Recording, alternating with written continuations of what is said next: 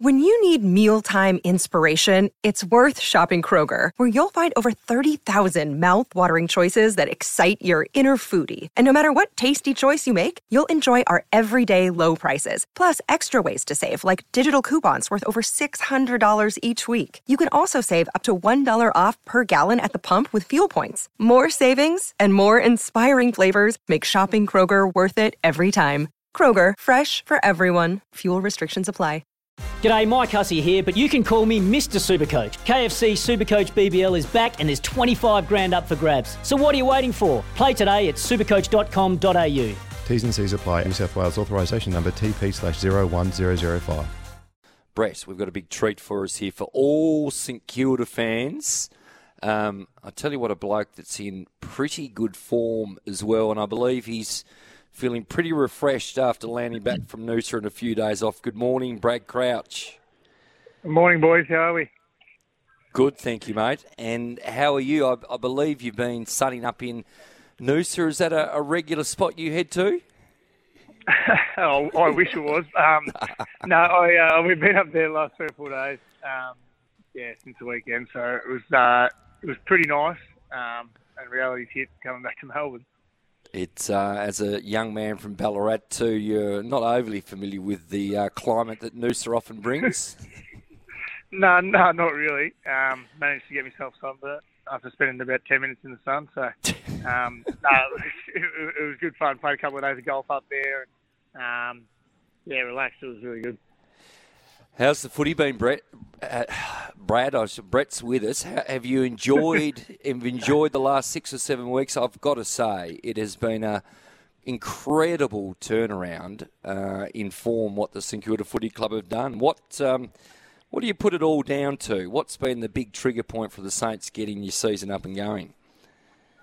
Yeah, no, we obviously struggled early last season. We had a pretty rough start to the season with our form, and there were games where we were getting blown out of the water late last year. So it's sort of been the pre-season was focused a lot on some of the things we did really well towards the end of last season, which I think we played some pretty good footy in the latter half of last year.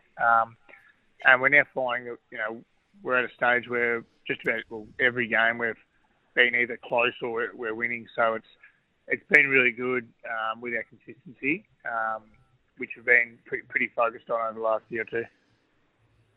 Brad, yeah, mate, hope you're well. And to answer your question, Flash, my footy's flying. I'm getting more of it than I ever have. I'm feeling good, so thanks for asking. Brad, you've had a tough run in terms of your career. So the start, long history of injuries and different things. You've got a really good string of games, really consistent run of games. What's been the change there? Is that a luck thing or a change in diet, change in approach? What's brought about this extended run for you? Yeah, it was weird. Like early in my career, I tended to keep having some random injuries, and my body always felt pretty good, but I just felt a little bit unlucky at times. Had a few different impact injuries early on that I missed a lot of footy with. I had a sustained sort of groin injury, and then sort of from then I've been the last 3 or 4 years been pretty good, touch wood, and there wasn't anything really changing that much, but I guess just getting some continuity in training and being able to play games, your body gets used to it and you pull up better from games. So there hasn't been anything that I've changed too much. Brad, sorry, Flash, I've just got another one there. So, from memory, you battled with osteitis pubis for quite a stint, and back when osteitis pubis was a little bit of an unknown, a little bit like syndesmosis at the moment, it seemed to be the injury of the day. Everyone was kind of getting it.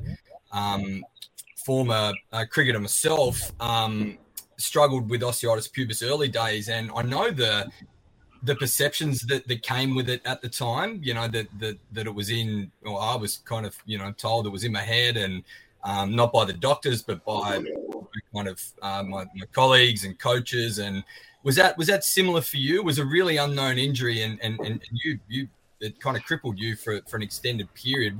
Tell us a little bit about that process and how that came about, and then how you came out the back end of it.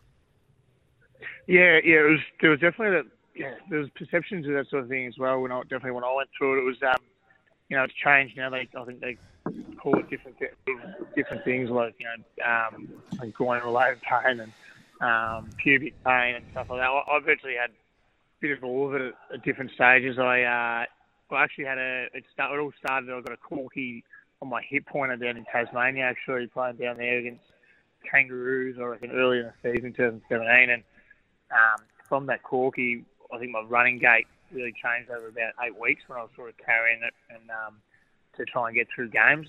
And so I sort of started getting really sore in my groins, and that probably happened. I probably didn't really feel good for another 18 months post that. So it was pretty debilitating. I got through the 2017 season, and we were in a final series, we were top four and playing the grand final that year. So it was one of them ones where you had to really sort of push through it, and it sort of it burnt me at the other end a little bit because next pre-season when I come back, I wasn't much good, and I just had no power and was just in pain all the time. So it's really hard to explain to people that haven't had it what it's like, because it's not like a broken leg or a hamstring or anything like that where you just know what it feels like, and everyone's had one at some stage. But it was pretty debilitating, and I was just really lucky that I found the right surgeon for me, and he fixed me up, and I haven't had any pain or problems with it since, which has been awesome. Mate, to be honest, hearing that you had to push through the pain of osteitis pubis from a football standpoint, so running 12, 13, 14, 15 Ks, credit to you, because I know the pain, and having to lift your legs out of the car, not being able to get out of bed, because you simply don't have the strength and the pain is too much. So I've always followed your career based on that. And just extraordinary. So, credit to you, because that pain is something really unique, and it is difficult to explain to people. So I'm just so thrilled that you're able to get through that and now putting together a really, really strong run of footy. So, huge well done to you, because that wouldn't have been easy. Yeah, thanks for that.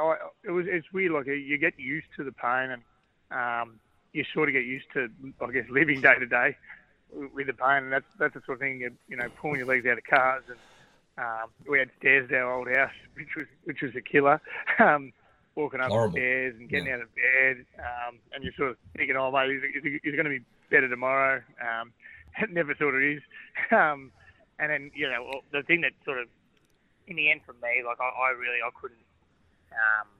couldn't even walk properly. So it was at the stage then where I was like, oh, we've got to do something now, and I sort of felt myself that nothing was ever going to work unless it was surgery. So I got to the point where I started losing a little bit in the so I said, oh, I'm not going to bother anymore with my rehab stuff, because it's just not helping. And I think that can happen with these chronic groins. I think my brother's just been through it last year. He had the exact same thing virtually, and the exact same experience as what I had. So obviously the groins aren't around as much, or you don't hear as much of osteitis pubis, but I definitely know there's players going through it at different times at the moment still. Brad, we've got a segment that you might be interested in. It's called Apology Letters, and actually the St Kilda Footy Club was my list of apologies a couple of weeks ago, because I didn't see this form turnaround coming. Tell me about, have you had any sort of relationship with Mick Mulhouse? Because I just, going through some of the archives here this morning, I vividly remember an article where Mick Mulhouse described you in late March as a pea shooter. He also described you in May in 2021 as a slow midfield, and I have no idea why the St Kilda Football Club added that to Seb Ross, etc., Jack Steele, who are all one-paced. Brad Crouch is a bust. Any relationships with Mick there, or something we've been missing? No, I've never actually met Mick, believe it or not. But I think he's a Ballarat boy as well, so I think he is. Looking after his own. It hurts even more. Yeah, it hurts even more from a Ballarat boy. Yeah, exactly.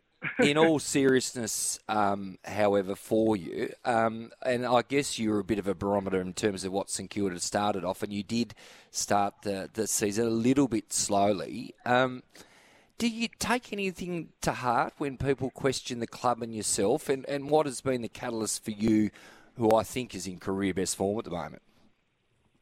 A little. Every now and then when you hear some things, you think it might be a bit over the top,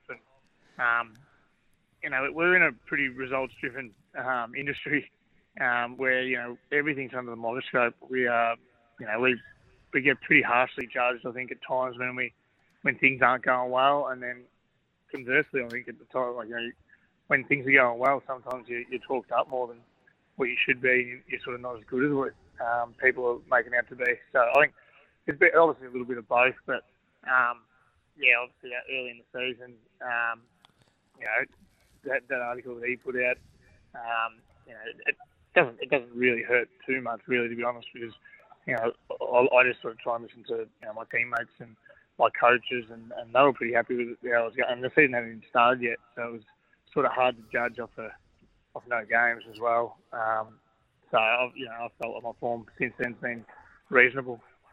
And so, do you take anything to heart there when you're like the pea shooter thing? Does that actually register? Like, we're not all Teflon, are we? No, other than I just get it called now by all my mates. But, that's probably the only thing that'll keep rearing its head for the next 10 years. I mean, it's got to be hard too, Brad. Like you're an accumulator of the footy, and when you're at your best, you're getting 35 to 40 possessions. If you have a day where it's 16 or 17 possessions, the ball doesn't bounce your way. Sometimes that happens. I think people forget sport, and particularly the shape of the Australian rules football. Sometimes you'll have days where it will just bounce in all the wrong directions, and it's not even your fault. You can be in the best position for the team. The ball just might not come your way. How do you deal with that side of it? Yeah, 100%. It's weird, there's definitely times where I come off the ground and think, I really was in the right positions all day. I thought I played really well, played with a lot of intent. Thought I didn't do a lot wrong, and things for whatever reason didn't go your way. And there's other times it's the opposite, where maybe I was a bit off today, and didn't feel too good. Maybe you're carrying something during a game, and you play what looks like a pretty good game. So it's really hard sometimes just to judge from the TV, and even at the game sometimes, because there's so many little things that go into games, and we around stoppage and stuff like that in the midfield, we're a lot of the time playing different roles. So you don't know what's happening. There might be a player playing a selfless role that's really hard to pick up on when you're at the game, just watching the game. So. At the end of the day, you just got to make sure you listen to what the coaches are saying, because they know the ins and outs, and so do your teammates. Brad, Club President Andrew Bassett confirming yesterday the process has begun for the contract extension for Brett Ratten. What does Brett Ratten mean to Brad Crouch? A lot. He's been awesome. Again this year. I think it'd be great. We want to have him around the club for a long time. Because we love him around the footy club, and it's great to hear that that process has begun for us. Definitely, he's taken another huge step forward this year, and had some little slight adjustments to our game plan and the way we've been training for the pre-season and during the season. So we're hoping we can have him around the footy club for a long time. If you're not a Saints supporter, or you're a Saints supporter and you haven't joined as members, jump on board now. Join the Saints as they march towards 60,000 members. Visit saintmembership.com.au. The last one from us here, Brad. 1966, I think, was the year St Kilda last had the extended 3 or 4 days that celebrating a win. Have you got the group to challenge? Do you believe that? Yeah, I definitely believe that. I thought when I first came to the footy club last year, I wouldn't have come here if I didn't think we had the group. I'm pretty excited about some of the young players, in the future as well. I think some of our first-year players this year, we had 3 first-year players play on the weekend, which is amazing. And particularly, playing in winning sides. It's a really strong place to be. We know it's been a long time between premierships. We want to play finals first and foremost. So we've got a really tough draw going into the second part of the season. But we're in a really strong spot. 8-3, we couldn't be, other than where Melbourne are, we couldn't be in much of a stronger spot. But the next month or so is super important for us. So, we're gonna be trying pretty hard over the next week or so, and we need to play our best footy in the second part of the year.